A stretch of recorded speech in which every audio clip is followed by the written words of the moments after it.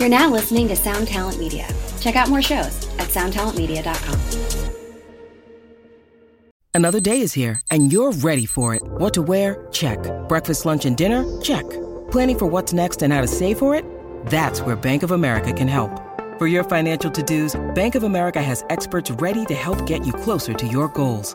Get started at one of our local financial centers or 24/7 in our mobile banking app. Find a location near you at bankofamerica.com/talktous. What would you like the power to do? Mobile banking requires downloading the app and is only available for select devices. Message and data rates may apply. Bank of America N.A., member FDIC. Hey, what is up, good people? Welcome back to another episode of the podcast. Thank you so much for hanging out with me. You know I appreciate it. There is a lot you could be doing with your time, and the fact that you are spending it here with me means an awful lot. It really, really, truly does. This week, I have my friend Ian Fowles from the Aquabats back on. It's been several years since he's been on the podcast, and I was really, really excited to talk to him again. It was, I don't know, a couple months ago. He invited me and my son Vincent out to a show, which you hear Vincent on some of the ads on this podcast.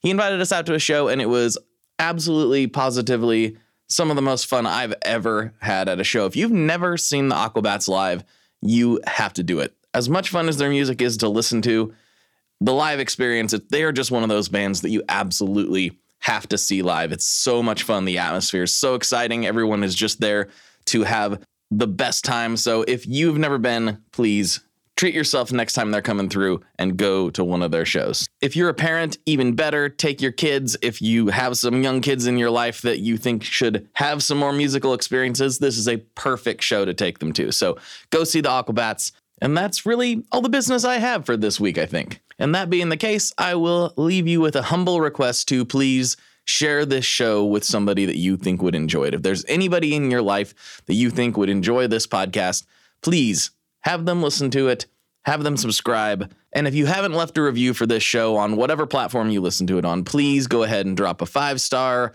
leave us a comment, all that good stuff. By us, I mean me, because I'm just here in this shed all by myself. So thank you so much to everybody that's already done that. And without further ado, let's get into this episode with my buddy Ian Fowles from the Aquabats. Here we go.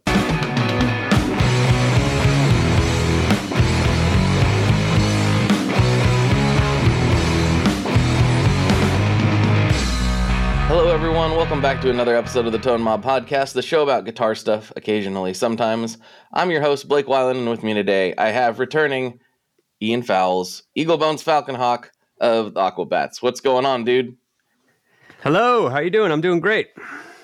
So what's been going on, man? You guys just did a big old tour. We went and hung out at the Portland date, and we had a good time, but yeah, you've been busy. You're a busy man.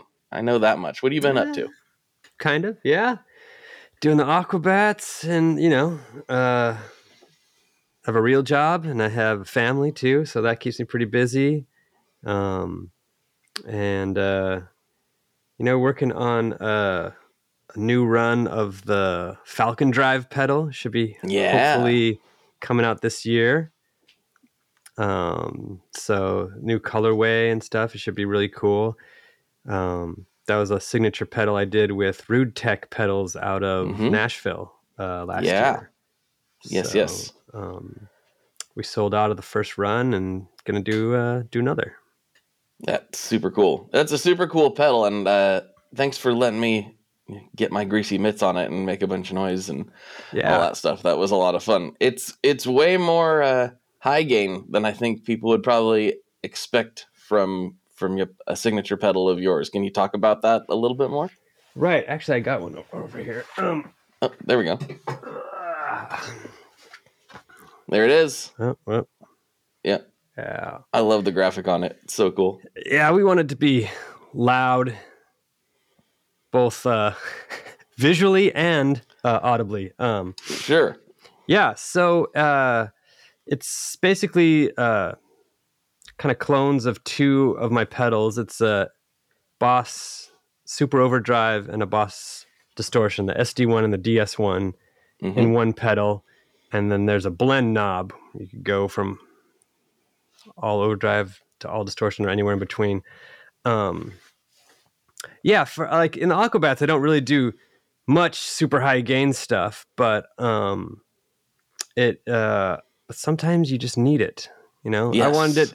I wanted it to kind of be like if someone didn't have any pedals yet, maybe they could buy this one and have a decent intro pedal that could have a lot of different gain sounds from overdrive to distortion. I used to teach a lot of lessons, both in person and online. And, you know, students would ask me like, what's the first pedal I should get? I'm like, probably an overdrive or maybe distortion, you know? So I was like, well, what about both in one pedal? So I kind of had like, beginners in mind, but I think it's a great quality that, you know, I use it on my board. Professionals could use it too. And you can pull a lot of different sounds out of it. So it's 2 modded versions of Boss pedals essentially in there. It's got a wide range of tones, so something for everyone, I think, in there. Something for the whole family. I like it. I like it. I want to take just a second and pause. I forgot I was going to talk about this at the top of the show, but I don't usually wear sunglasses during these interviews, but I have on a few of them, and it isn't because I'm trying to be super cool. A lot of listeners know this, but I had an eye injury back in 2011, and sometimes staring at a screen is a little bit rough. So, especially with these lights and everything that's going on. So I'm Mr. Cool Guy today, everybody. That's what's going on here. Dude, eye injuries are no joke. Yeah. I've had a few as well. It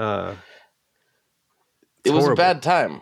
Yeah. Wear your safety glasses and goggles, and I just saw a dude, one of my neighbors, he does a lot of metalworking, and I happened to just roll by.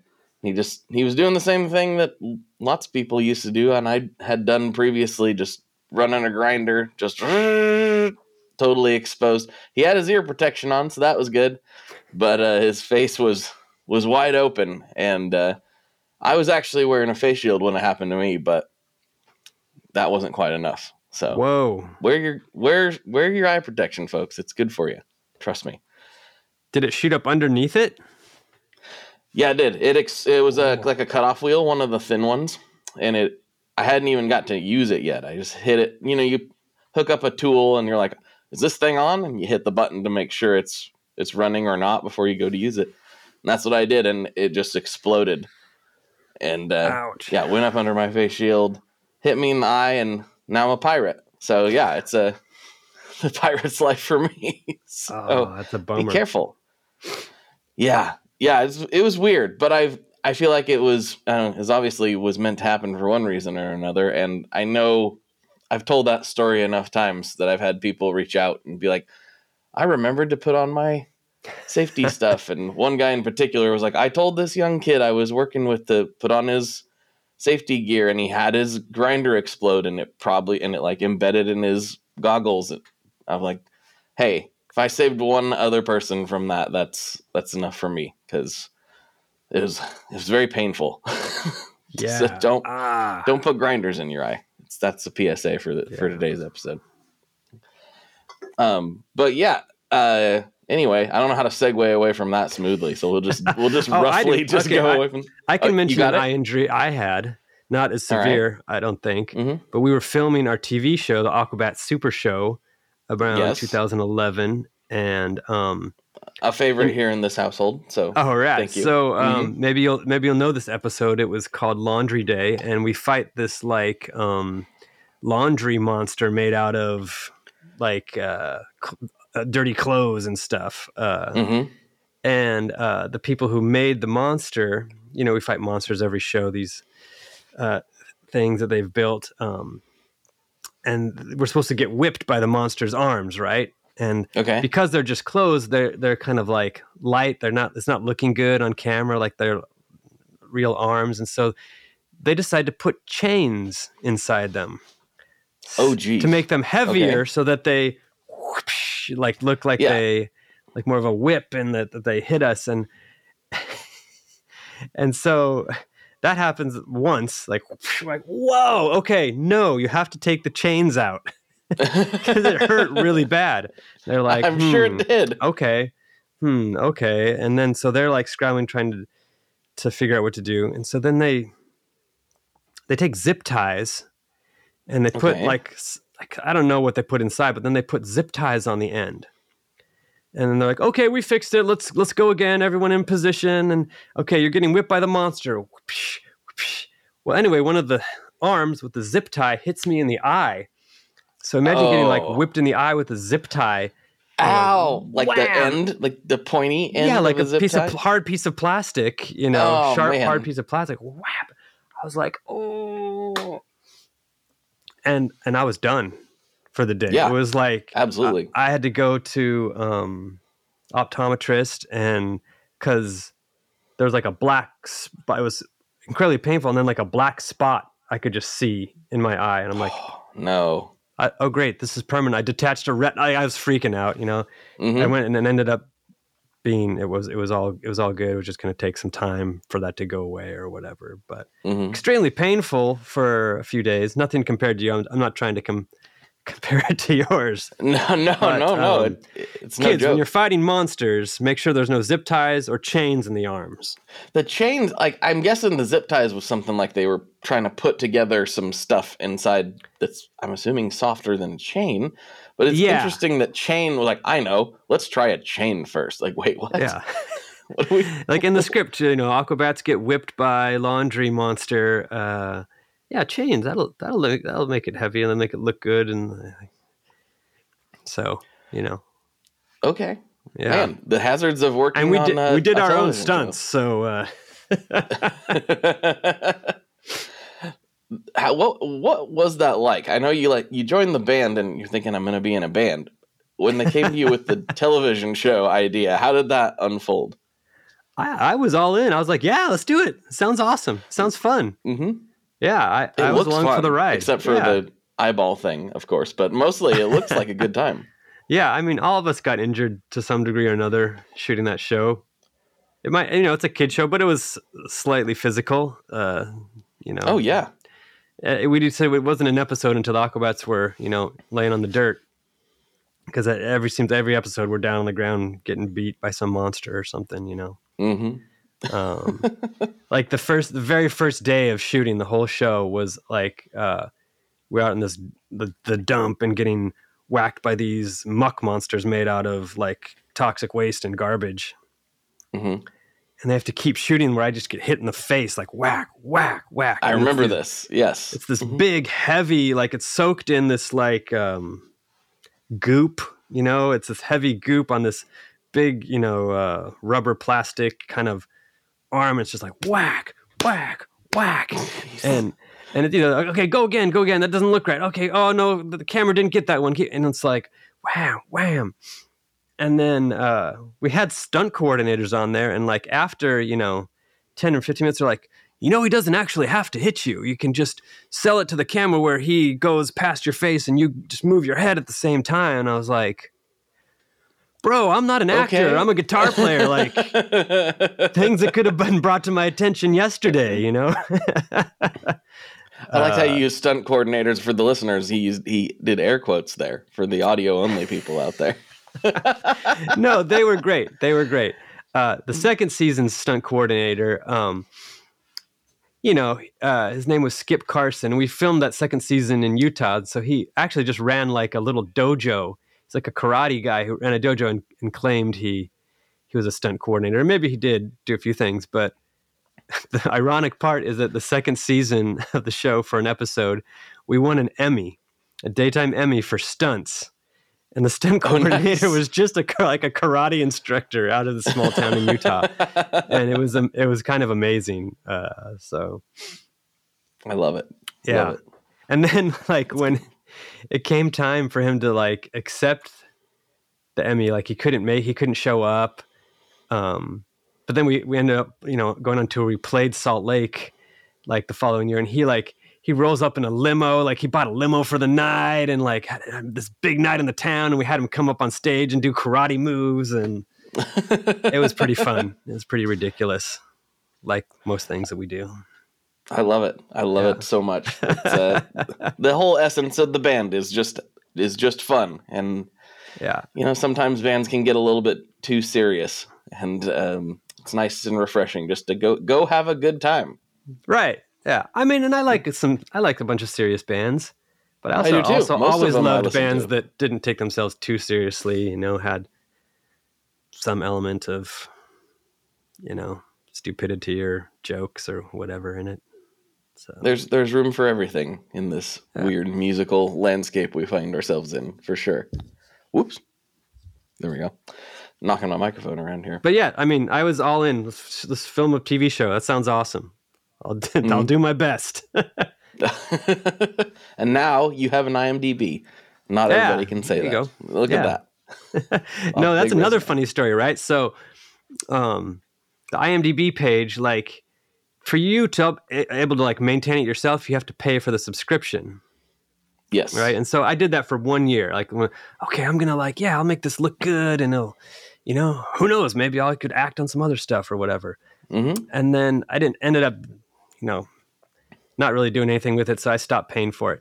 And like, as soon as I stopped paying for it, they like deleted all the pictures that I uploaded. And so now like, the picture of me in IMDb is like a picture of my back from a shot in the show. It's like, it's literally just like my shoulder and back and from the show. And it's really at night, and it's this dark shot. And you're like, is that even a person? Like what is that? Yeah, exactly. Yeah. It was like before I had like a headshot kind of thing.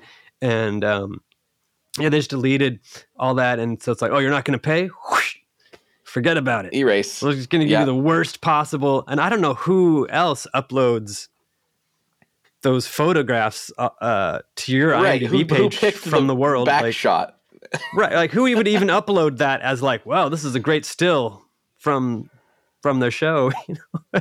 It's probably the opposite. They tell their interns, they're like, as soon as people stop paying, find the dumbest picture you can and put it into their IMDb. Yeah, force them to like want to like keep paying to maintain it or whatever. So yeah, I thought that was kind of ridiculous.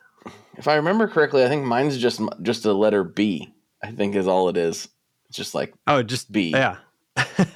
Yeah, because I never did pay for it. I never even ever in a million years expected to have an IMDb page. So like my little spots here in the Pedal movie were apparently enough to get me an IMDb page, and I think it's just unless it's changed in the last 3 years, it's probably just still a but who put the B there? Is that just like is it a default thing? I think I'd rather have an I there than just a shot of my back. Yeah. It's true. Well, it's probably because you did pay. Like, we got to get him back. Maybe. We got to figure this out. That seems pretty vindictive and a lot of work for like some completely unknown guy who's acted in like 2 things, These tech companies, they got to get paid somehow. Yeah, they're really hurting. They're really, really hurting. Yeah. Poor they're folks barely at IMDb. Scraping by, those tech companies, man. Let's hope they survive. Let's hope. What would we do without them? I guess that's true. I do use IMDb quite a bit now. Like I'll be watching a movie or something. Like, where do I know that guy from? Where have I seen that actor from? So yeah, it's kind of a convenient tool, I will admit. It's true. It's true. I do like it. I hope that it continues to exist. And if they got to try to guilt people into paying for their headshots to be correct, I guess that's what it is. So when you guys finished up Portland, where did you guys go after that? Was you were getting close-ish, if I remember. Was that like midway through the tour? I know you'd been. It wasn't a crazy long tour. It was just mainly West Coast kind of tour. We just kind of headed down the coast from there. You can play numerous dates in California. So I think we did like a week in California after that, basically. Oh, nice. Very nice. I think we did like Seattle, Portland, and then, about a week in California, San Francisco, Fresno, Sacramento, Ventura, LA, San Diego. I think something like that. Yeah. It was great. It was a great tour because we hadn't played the West Coast, I think, since before the pandemic, really. We played a couple of local Orange County shows, but we hadn't played like, some of the West Coast, Western U.S. states in like 5 years, I think, at that point. So it was really felt good. Like to me it too. Was great. Yeah. A lot of the shows sold out, and it was super fun. It was a really good night. Vincent still talks about it. He had so much fun. Nice. Yeah, I had actually never played that venue before. That was such a cool place. That was the first time I'd been in any backstage or green room environment at that place, so I wasn't sure what it's like. They're all so different. The Hawthorne Theater is a venue I've been to a lot, and I've been in their air quotes green room a lot, and which I put it in air quotes because it's mostly a parking lot. Right. The green room is like a box of chocolates. You never know what you're going to get. Some of them, it's like, wow, this is really nice. Like that, they closed off the whole like secondary bar area. Yeah, no, so that was like kind of tons awesome. Of room. Yeah. That was one of the best little ones rooms to change in, and then that whole bar area to hang out in if you didn't want to be around everyone. Yeah, that was nice. Yeah, you don't get that all the time. Yeah. Then the Roseland, which you've probably played before, is like somewhere in between. It's just more normal, I would say, of a green room. It's just I don't know if I've kind of down in the basement. I might have played the Roseland. I don't know. I feel like whenever we came to Portland, we played the Wonder. The Wonder's pretty nice. I haven't been or Loveland. No, I don't know if that place is around anymore. The Wonder's good. I like the Wonder. It's a local venue review podcast. That's what we're doing now. I love it. They got great food there at the Wonder. Yeah. Yeah. They do. And there's a great sandwich shop next door, which I don't know how long that's been open, but there's a new-ish sandwich shop next door that's incredible. And there was like kind of cool stuff walking distance. I remember like a little record shop and like a Nike outlet. You could walk around there and kind of have something to do. That's nice. Rest in peace, the Nike outlet. It's no longer there as of very recently. Rest in peace. Yeah. Hi, I'm Vincent, and I'm here to talk about the Maris Mercury X. My dad's always going on and on about how cool Maris is. He really went off on one about the Mercury X the other day.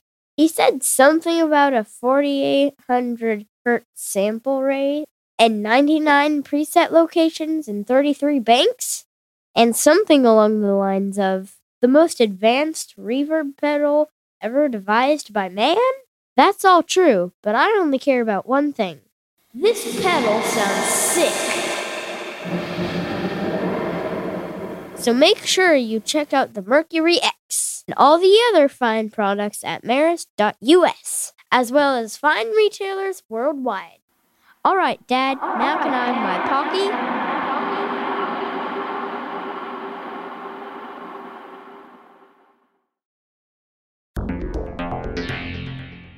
How exactly do artists get their music on Spotify, Apple Music, Deezer, Tidal, all these services? How in the world do you get your music there?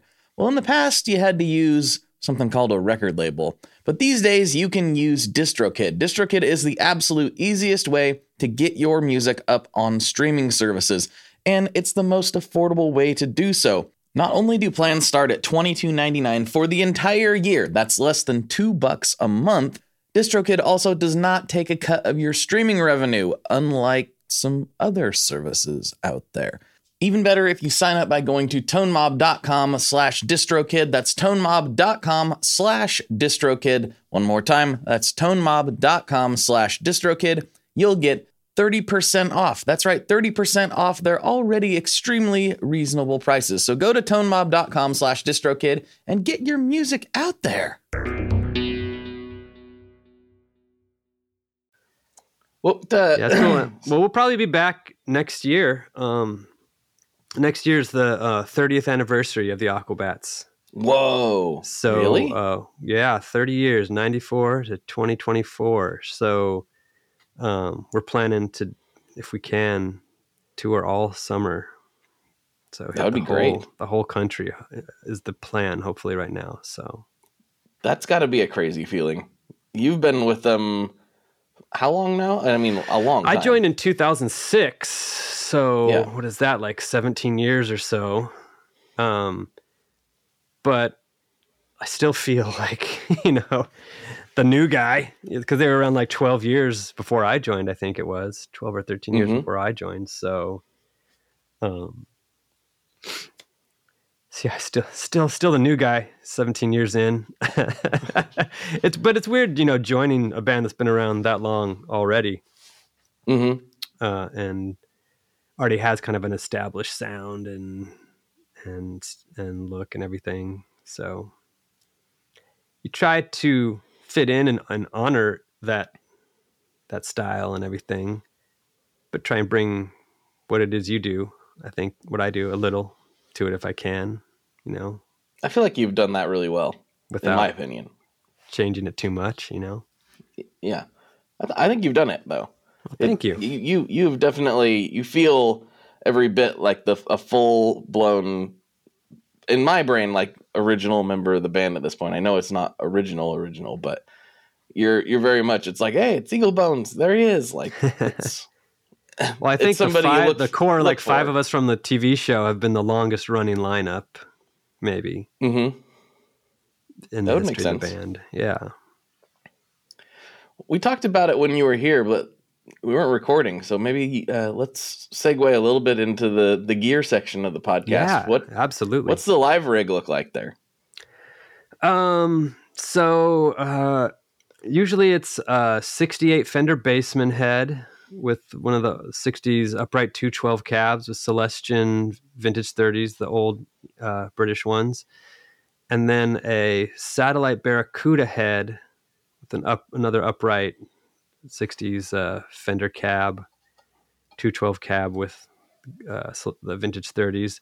But I think on this last run, I took out a super reverb. And I was going to say, I thought there was a super reverb on the stage this time. I was trying to change it up a little. I had one of the reissue super reverbs and the satellite Barracuda with the upright 212 cab. Mm-hmm. And it was cool, but then when I got back to home, I swapped it back out for the Bassman and the and the Barracuda. That's kind of been my go-to live rig for the past little while, decade maybe, almost maybe. What do you use to split to go to both amps? It depends if I'm messing around with different pedals. For a while, I was using ZVEX Super Hard-On that just has 2 outputs on it, and then sometimes I'll just daisy chain them. So I go into the Bassman, out of the Bassman, second input to the satellite. Got it. But I think maybe at that show, on the last tour, I was using the Keeley 30 millisecond double tracker pedal. Oh yeah, that thing's perfect for that. Love that. The thing is awesome. And then I was, kind of stereo splitting widening the signal with that a little. So it does a really cool thing, right? Kind of almost a chorus effect, right? Mm-hmm. Delay-ish chorus kind of effect. I think that's what I was doing on that tour this summer for a lot of the dates. I'm having a bit of a flashback now because we talked about the 30 millisecond, and then I was remembering, like, Chris Benson and I had went down to help Celeste Henderson play. She was doing a show here in Oregon, about 2 hours south of us, and she doesn't tour necessarily with the big. She has these 2 giant pink Bensons, and I don't think she has them with her all the time, but Chris kind of warehouses them for her or something. I'm not exactly sure what the situation is, but either way, we were bringing those down to her, and she was talking about that. And Chris had mentioned, that specifically the Keeley 30 millisecond, or if you have a stereo delay or stereo anything that you can put 30 milliseconds being the number, that keeps it, gets rid of phasing issues, and it just kind of makes it feel wider and sound cooler when you're running 2 amps. Because I've had people, I love playing stereo and I love playing with more than a normal amount of amplifiers. And I've had people reach out like, oh, I tried it and it sounded thin and weird. It's like, because you've got some phasing issues going on with the cone that I did not elaborate on. So that can help a lot of that. And I was doing a thing with that super reverb, which you can do is like jumping the channels on that. But you have, because the channels are out of phase, you have to use like an AB box that has a phase switch. It's the radial ABY. Has a ground lift and a phase switch. Because on a lot of the Fender amps is when you run if it has 2 channels and you run them together, you get a rad sound out of it. Oh yeah, absolutely. It's really cool. If you kind of jump those channels, and doing a similar thing with the Vibrolux here. Just run a line from the out or the input of the one from the custom channel into the vintage channel. They're two very differently voiced channels, right? The custom's like the Bassman tone stack. The Vibrolux is more of the classic one. You put them together, it sounds so good. Vibrolux, I've wanted a vintage Silverface Vibrolux for so long, and I can't believe I haven't just... Every year, they just keep ticking up. I'm like, They do. It's really not going to get any cheaper. I should probably just pull the trigger on one since I've wanted one for like 10 years. Yeah. But I keep talking myself out of it somehow. I love the Vibrolux. I just got this one this year. Oh my gosh, it's one of the best amps I've ever played.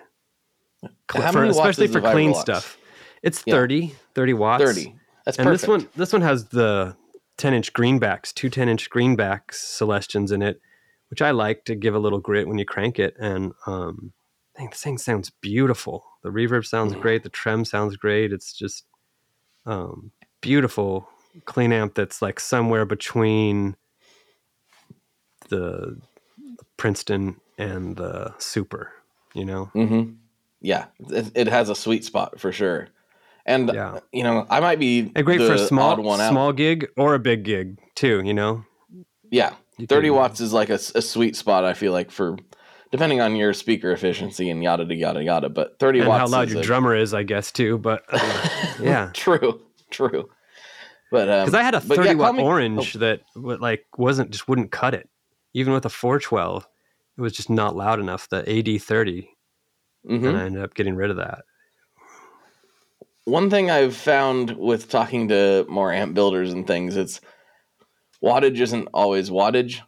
I won't name any names, but there's a smaller builder that makes a great little amp that it sounds awesome, but every time I've heard it, I'm like, that sounds way louder than what you're advertising it is. And then talking to some other people, it's like, it's way more than the actual wattage on that amp is way higher than the couple watts it's supposed to be. So, wow.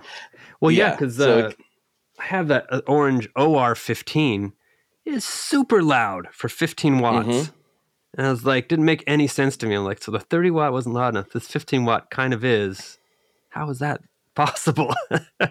Well, the speaker efficiency too has a lot to do with that. So sometimes plugging into a more efficient speaker with the exact same amp, it'll make it sound quite a bit louder. So there's a lot of variables going on. Sometimes us guitar players like to hone in on one thing, like what type of tubes or how many watts is it? And that's not the full story necessarily of what we're actually hearing. Well, that brings me, because you're talking about Benson, it looks like they just came out with this amp that looks really cool that has power scaling with a tube. Is it the new Monarch Plus? Yeah, I've not played that one yet. I just saw him post about it, and I'm like, that sounds really cool. I really want to check that out. Power scaling's been around forever, and he's done that before with the more typical setup, I believe. I don't know if it's ever been a standard option, but I know that I've played Bensons with power scaling, but never with a tube. So now I'm going to have to go over to Chris's house and make him let me play one here pretty soon. Yeah. Because I want to try that. Yeah, man, I'm always using the Weber attenuators live just to control things a little bit for our sound guy. But having built-in power scaling would be nice. Yeah, it's just a different approach. There's all kinds of different ways to do it now that's just so much better than it used to be. Yeah. I'm absolutely over the moon with the Boss tube amp expander. It's expensive, but I love that thing so much. It makes your little amps big if you want. It makes your big amps little, and you can do so many different things with it. It's just one of my favorite pieces of gear that I've ever owned is the tube amp expander. I don't think I know that one actually. So it's kind of, like the Universal Audio, like aux box. Yeah. It's like that, but it's Boss's version of it. Okay. And I love the aux box, and I've heard a lot of great results with it. But the tube amp expander can do quite a bit more, and they're in the same ballpark price wise. It's a similar idea, but yeah, you can go in and you can put your own IRs in it, which I'm sure you can in the aux as well. But you can route it in all these different ways. It has a 100-watt power amp built into it. So say like you really love the sound of your Fender Champ breaking up, but it's not loud enough to actually gig with. Yeah. You could run that from the speaker out of the Champ into the tube amp expander and then run that out to like a 412 and really be able to, yeah. Okay. Yeah. I'm going to need to look into this. Yes. I use it mostly for recording direct. Mm-hmm. So I'll either have like one of my bigger amps plugged into it, ran directly into my interface, and I'll do the IRs from there. Or I've got a couple IRs loaded in it that I like, and I'll just run. And that's great because you can set 8 different modes on the front of it. So I have one mode that's just raw, and then 7 other modes that have IRs I like. And I can just run those into my interface, and it sounds absolutely incredible. Like I've gushed about that thing a lot over the last year or so that I've had it, but nothing has made it's a serious have your cake and eat it too situation when it comes to having a tube amp in the modern era. It's such a cool piece of kit, but definitely going to have to check that out. Yeah. It's not cheap, unfortunately. Right. I think it's like $1,200. It's about the aux box, right? Yeah, somewhere in that ballpark. But man, I love it. It's so good. Wow. When did it come out? That was not an ad. It actually came out in like, I want to say like 2019, I believe. It's been around for a while. And I got a demo of it at NAMM when it was released. They took us in the room and showed us all the software. And I haven't even fully explored all of the options, right? But it's super flexible in that regard. But then I wanted one ever since then. I gotta get one of those. Gotta get one of those. I almost pulled a trigger on a used one. And then I happened to be talking to Boss about something else. And they were like, okay, well, let us know what you think. Go live with this one for a little while. And I was like, you can't have it back. It's mine. I need it forever. So let's work out a deal. But I really do love it. Like very, very much. That's awesome. That was not, they didn't ask me to say all that. It's all good. No, man. I mean, yeah, if you like it, talk about it. Yeah. I probably don't talk about it enough for how much I actually use it. Yeah. It's a well-used piece of kit here in the shed. Nice. Sure. It's also like kind of hidden. You can kind of see the vertical pedal board over my shoulder there. Yeah. That's sitting on top of the tube expander. Oh, cool. So it's kind of sunk down into my tool cart of tone. That's a good solution. It's hard to find solutions for, storing pedals and different things, limited space. I just have a bunch of my pedals in this like plastic bucket from Walmart, Well, I saw somebody on Instagram do it. I don't remember their handle off the top of my head. They had a bigger box, and I thought that's a perfect solution. Yeah. And then I thought about these carts that have the open top on it. I was like, I could put a vertical board in there. I could put like drawers. I've got one of my my tube amp heads down on the bottom shelf that's ran up to the tube amp expander almost permanently. So everything, I just grab 2 cables from the cart, roll it over here, plug it into my interface, and I'm ready to record pretty much at any time, which is just like removing barriers to being able to create stuff, I think is an important thing, whether that's songwriting or just wanting to noodle. Like if you can make that like cut down some of those walls, it's like, okay, I got to get up out of my chair. Okay, I got to walk over here. Like if there's just a guitar sitting by your chair, you can just grab it. Right. Yeah. Just removing barriers to creativity, I think, is really important. I'm actually planning on a little video about that later this week. I agree. I'm just like, this is my little garage setup in here, and I just pretty much leave it wired all the time. So if I have an idea or something, I've already got the, like, you probably can't see it, the like Audix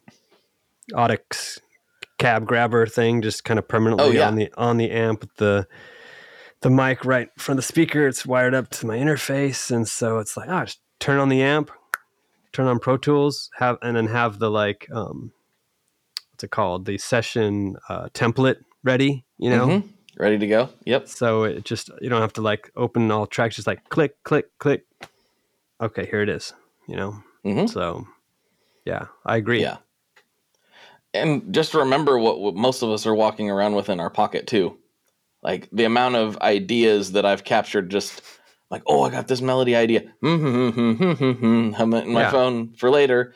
Like that has saved so many songs and ideas from just vanishing like they usually do. Right. I have and hundreds. My family of and friends have gotten used to me being like, I'm like, hold on 1 second. Yeah. I'll just step around the corner and make some noises into my phone. And then like, okay, I'm back in the conversation. I'm sorry about that. Like, try not to be too weird, but I used to do them all on the voice memos. And now I do them on videos. And just in case it's some weird riff where I was like, I don't remember how I played that. And I'm having trouble figuring out my own riff. Dude. A little video. Oh, okay. Okay. That's where I was at. That's right. Okay. Mm-hmm. And I feel if it's videos, like I kind of forget about the voice memos are there sometimes, but videos, you'll be scrolling through your phone like, oh, I forgot about that. Oh, I forgot about that riff. And you come in contact with it more often maybe. And then I have a little separate folder of song idea videos in my phone. So yeah, it's a great tool. I think that has a lot to do with how much music is out there now. You know, think about people like us existed in the 60s and 70s and prior, but they didn't have a way to immediately record all their ideas. And you know that a lot of our favorite musicians went, I had this great riff while I was walking around today at the store and I forgot what it was. And that still happens even today. But I think technology being, you know, we were joking about tech companies earlier, but technology being what it is and the amount of creativity people are allowed to explore now that they just didn't have access to I think that's probably worth a lot of the pain that comes with modern tech. Yeah. I hope. I feel like it is. I'm going to tell myself that it is, whether it is or not. I'm going to say it is. No, it's pretty great. I mean, your phone is like, it's kind of life-changing, you know, when you get a smartphone. And speaking of like tools for songwriting, like shared like Dropboxes or whatever with the band. So now, you know, we can do a lot of work via our phones as far as like sharing song ideas and then emailing each other song ideas. And then, all right, I put it into my session and I add something to it and send it back. And, I've got, just recorded a new song last night idea, right, at band practice. And we're working on a new record right now. And our drummer, Ricky, will record it. We'll go through it, record it, and then he'll email it out to everyone. So everyone's got it on their phone. So you got to listen. You can listen back to it immediately and start thinking of like, okay, what else do we want to do to this song? You know? And so it's a great tool for like connecting with the band.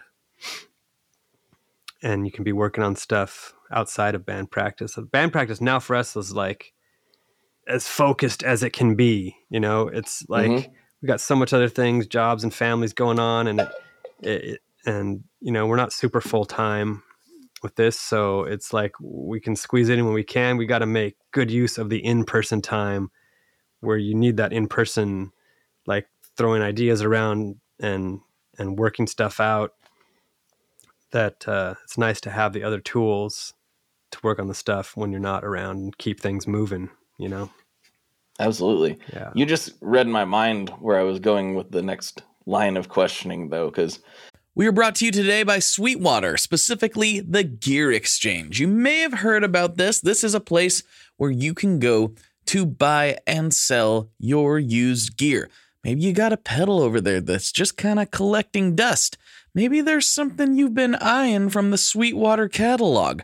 Well, right now is a great time to turn that unused gear into something you're actually going to use. Even better, if you sell on the Gear Exchange, you can keep 100% of the sale as long as you choose a Sweetwater gift card as your payout method. That is not too shabby because, let's be honest, most of this buying and selling we do is just to fund new gear purchases, and that is a great way to reach a wide variety of customers and keep 100% in your pocket, or rather on your pedal board.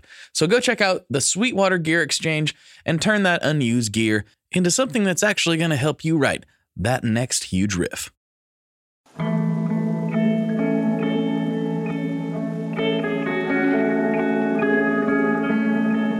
Hello there. I'd like to introduce you to your new best friend, the Chase Bliss Audio Lossy. Lossy is a collaboration between Chase Bliss and Goodhertz. And it's meant to give you some control over those weird digital artifacts that come with very compressed audio. You're hearing it right now. All the changes that are taking place are strictly coming from my playing dynamics. I'm just interacting with the pedal and letting it do its thing. In some true stereo goodness. If you'd like some more details about Lossy, I'd invite you to head over to chaseblinssaudio.com. I think you're going to like what you find. I like Aquabats for not being a full-time thing. I think a lot of people who follow your band would not expect you to say that. I think outside looking in, it has all the appearances of this is a full-time band. Yeah. And I know that you do. That's a good illusion, though. Let's keep that up. I don't think that's like intentional. It doesn't feel like it's any kind of trickery or anything. It's just, it looks exactly like what most full-time bands look like to outside looking in. You guys are always doing promotion stuff. You guys are always you're always out there. You're doing things. You're staying present. Maybe it doesn't feel like that on your end, but it sure looks like that to everybody else. But with you specifically, I've talked to a lot of dads on this show that have families and that they struggle just balancing band life and tours and writing with not struggle, that's the wrong word, but it's something you have to pay attention to while also trying to maintain a healthy family life. But you also have another job on top of that. Like, how do you balance all of these things? It's got to be a challenge. Yeah. Well, I'm glad we look like we're busier than we really are, maybe, or or whatever. When we did the TV show, we were pretty full time. We kind of had to be. But I feel like that was that stretch of just a few years there was the only time where we were like, everyone was full-time Aquabats since I've been in the band. I think before I was in the band, there was a time where they were full-time on it in the 90s, the late 90s, where they were touring a ton, making records a little more frequently. And I think that just happens naturally when the band first starts, right? You get this momentum and then it was their thing. But when I came in, it was the first tour they called "This Better Work or We're Dead" tour.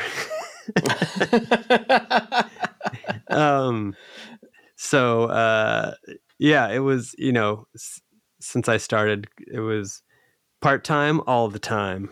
And except for that window when we made the TV show, I think, because that was all consuming, every day, all day. But yeah, it's a challenge with everyone and trying to juggle crazy lives as you get older, right? And responsibilities kind of stack up. So, hopefully we can keep it going like this. We have a great kind of booking agent and management team, I think, too. Within the last just few years, we've had our booking agent forever, Stormy Shepherd from Leave Home. She's amazing.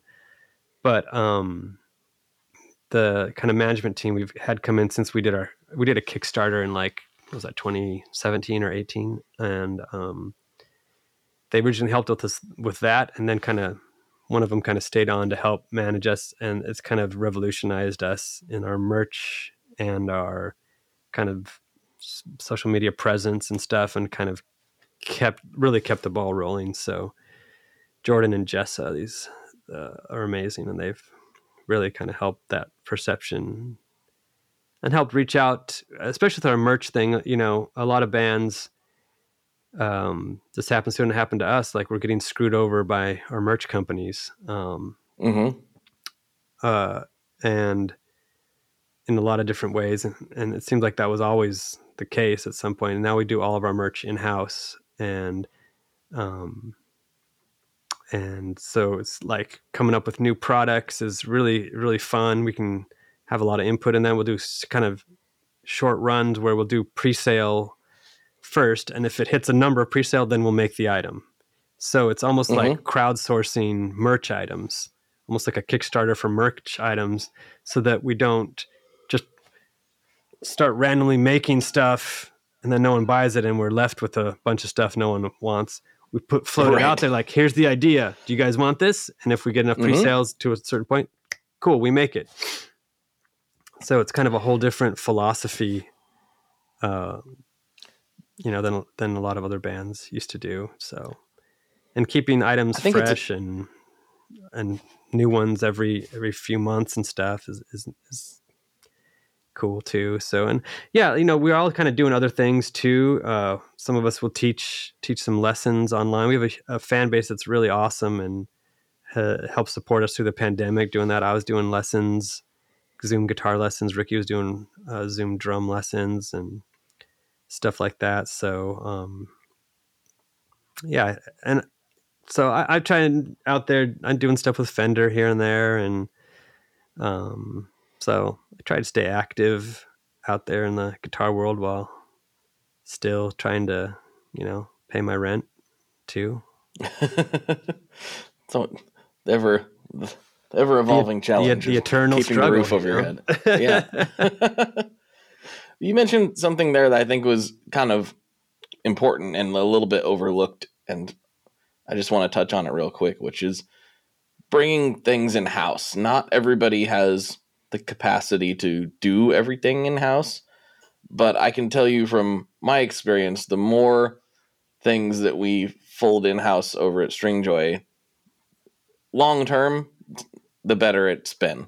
It's definitely a bumpy transition, and it's never fun.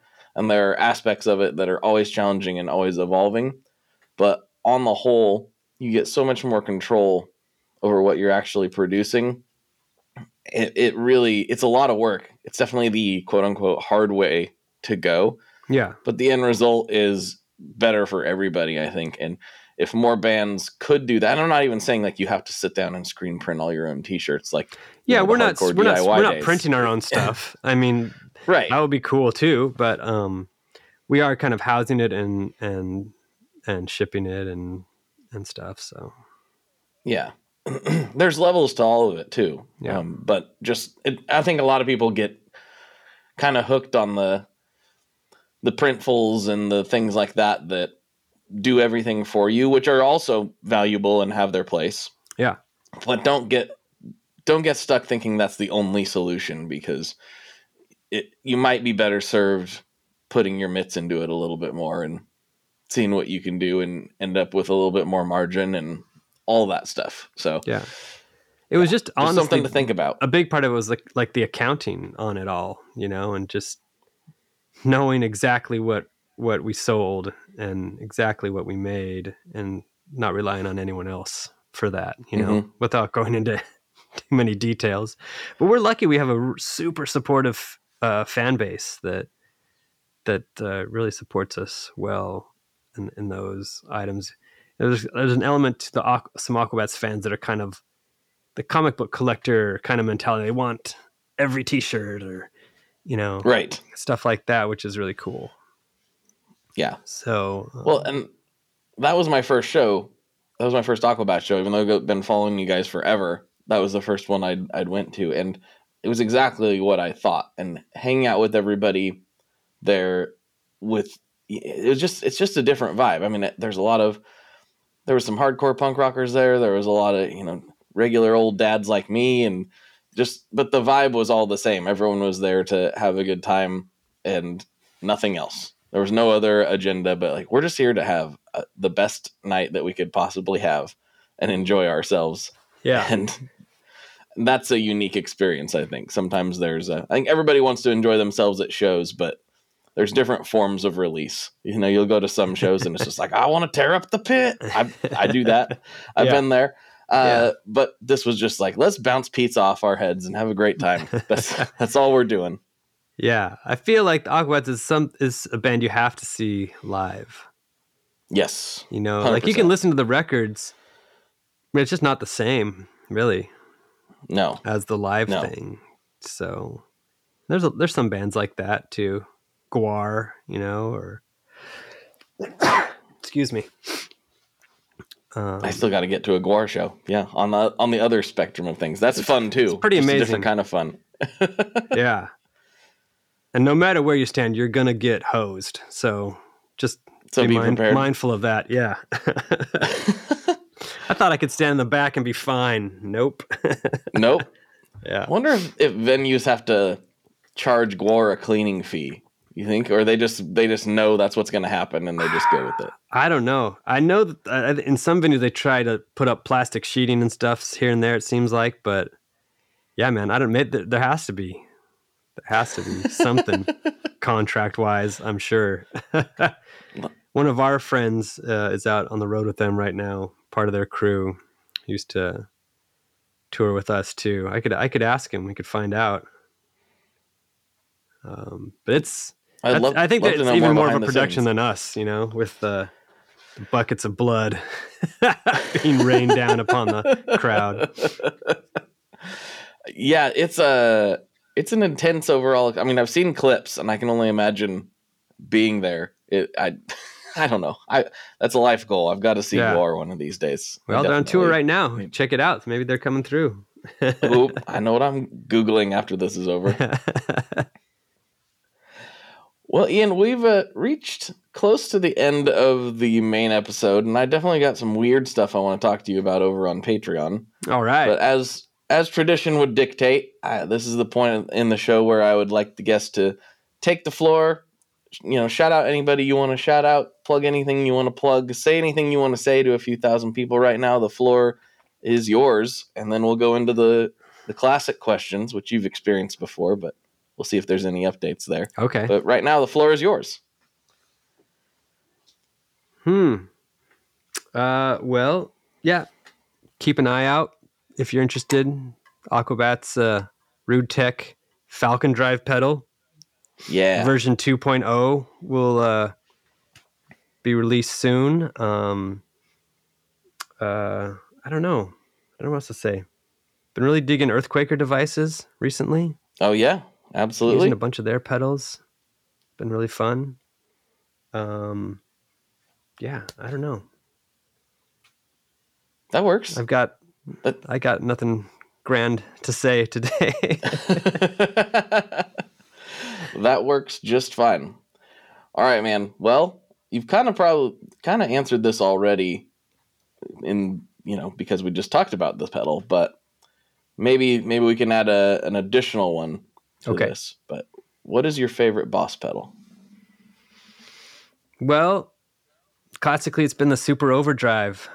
That's been my go-to. If I had to do a second... Let's do a second. Maybe even a third, since you already mentioned the DS1. So we'll let you get away with multiple here. Oh. What do we got here?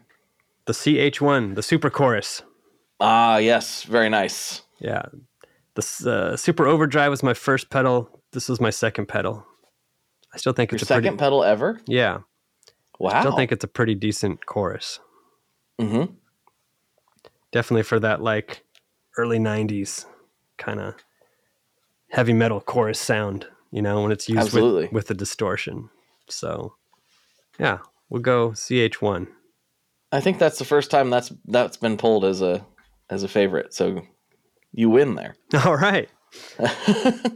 Yeah, I was, when I was first starting playing guitar, I loved Zakk Wylde, and I remember him using the Super Overdrive and the Super Chorus, which is probably a big reason for me getting these, but I've used it a bunch over the years. Is that the one that you originally got to? Yeah. Still kicking? Probably like 1992. Yeah, it's sad. It's a little gross. As everyone's favorite pedals get a little gross over time. Yeah. I love it. Yeah. All right, final question. Here we go. What is your favorite kind of pizza? Has it changed? You still sticking with your original answer, which I'm a little foggy on. It was quite a few years ago now. It was John's Pizzeria on Bleecker Street in New York City. On Bleecker, that's right. I think it's going to have to stay. I love that place. I think it's going to have to stay there. Yeah. I love John's. That was incredible. Incredible experience.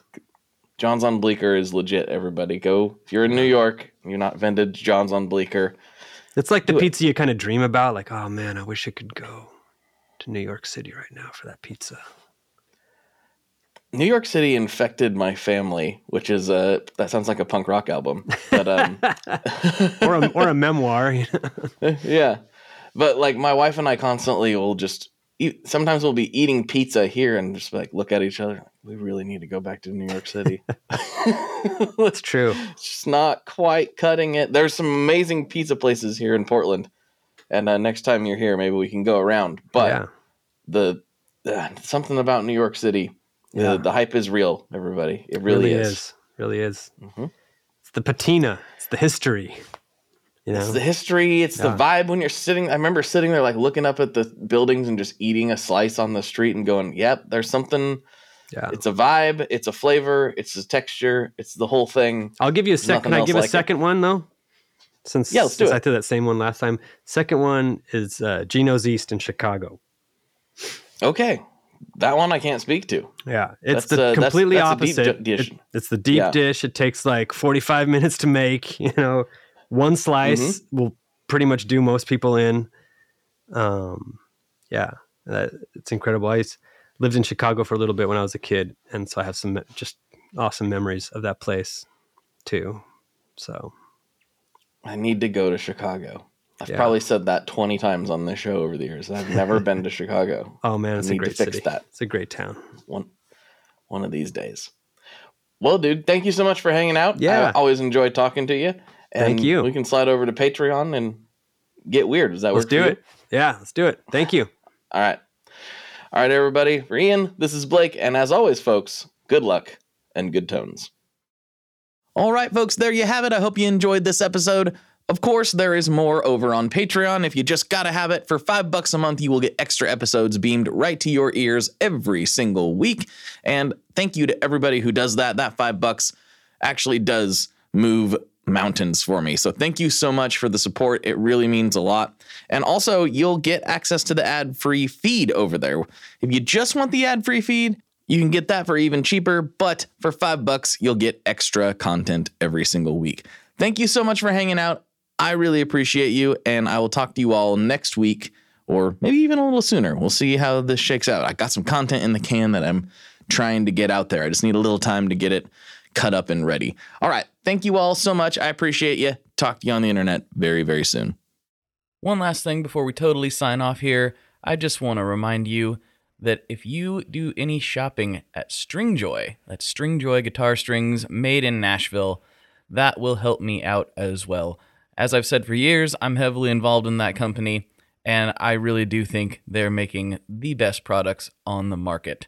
So if you would like to try custom strings, go to tonemob.com/stringjoy and check them out today. I seriously love what the team down there is doing. I help them out with all kinds of things, and by you supporting them, you are also supporting me as well. And hey, you need some strings, so why not get some custom strings just for your guitar and playing style? Again, the link for that is tonemob.com/stringjoy, and that will take you right to their website, and you can do all your shopping through there, and that will help everyone involved out. So thank you very much. Talk to you next time. We are brought to you by the wonderful folks at Gun Street Wiring Shop. Yes, Gun Street Wiring Shop. I've talked about them before. I used to say based out of Bend, Oregon, but guess what? Sean moved to my neck of the woods. Sean's in Portland. Sean is awesome and has helped me with a bunch of stuff lately. And if you have wiring needs for your guitar, he can help you too. If you want to get weird with it, he can get weird. If you just need to spruce things up a little bit, there's your guy. He takes all the guesswork out of doing your guitar wiring, and he makes it simple, and his customer service is top-notch, and I can't say enough good things about Gunstreet as a company. I really respect Sean and what he's all about, and the product is top-notch. I've got 3 different guitars that now have Gunstreet harnesses in them, and I could not be happier. So go to gunstreetwiringshop.com and check them out. Hi, I'm Daniela Clark. I'm Barbara Ann Wild. And we are the Honest AF Show. Our podcast is real honest conversation with our celebrity friends and pros. Covering our anything but average rock and roll lifestyles. All while tackling the hell that is aging and the battle of beauty. Oh yeah, nothing is off the table. The Honest AF Show is available wherever you get your podcasts. Hey everyone, this is Tuck from Fit for a King, an off-road minivan. Every week I bring you fun interviews alongside your favorite metalcore entertainers with my new podcast, Get Tucked. Join me every Monday with bands like Counterparts, Crystal Lake, like Moths to Flames, and many more. We play unsigned and undiscovered bands, deep dive into each artist's history, and of course provide the greatest breakdowns in current metalcore. Tune in to Get Tucked every Monday, out now through Sound Talent Media.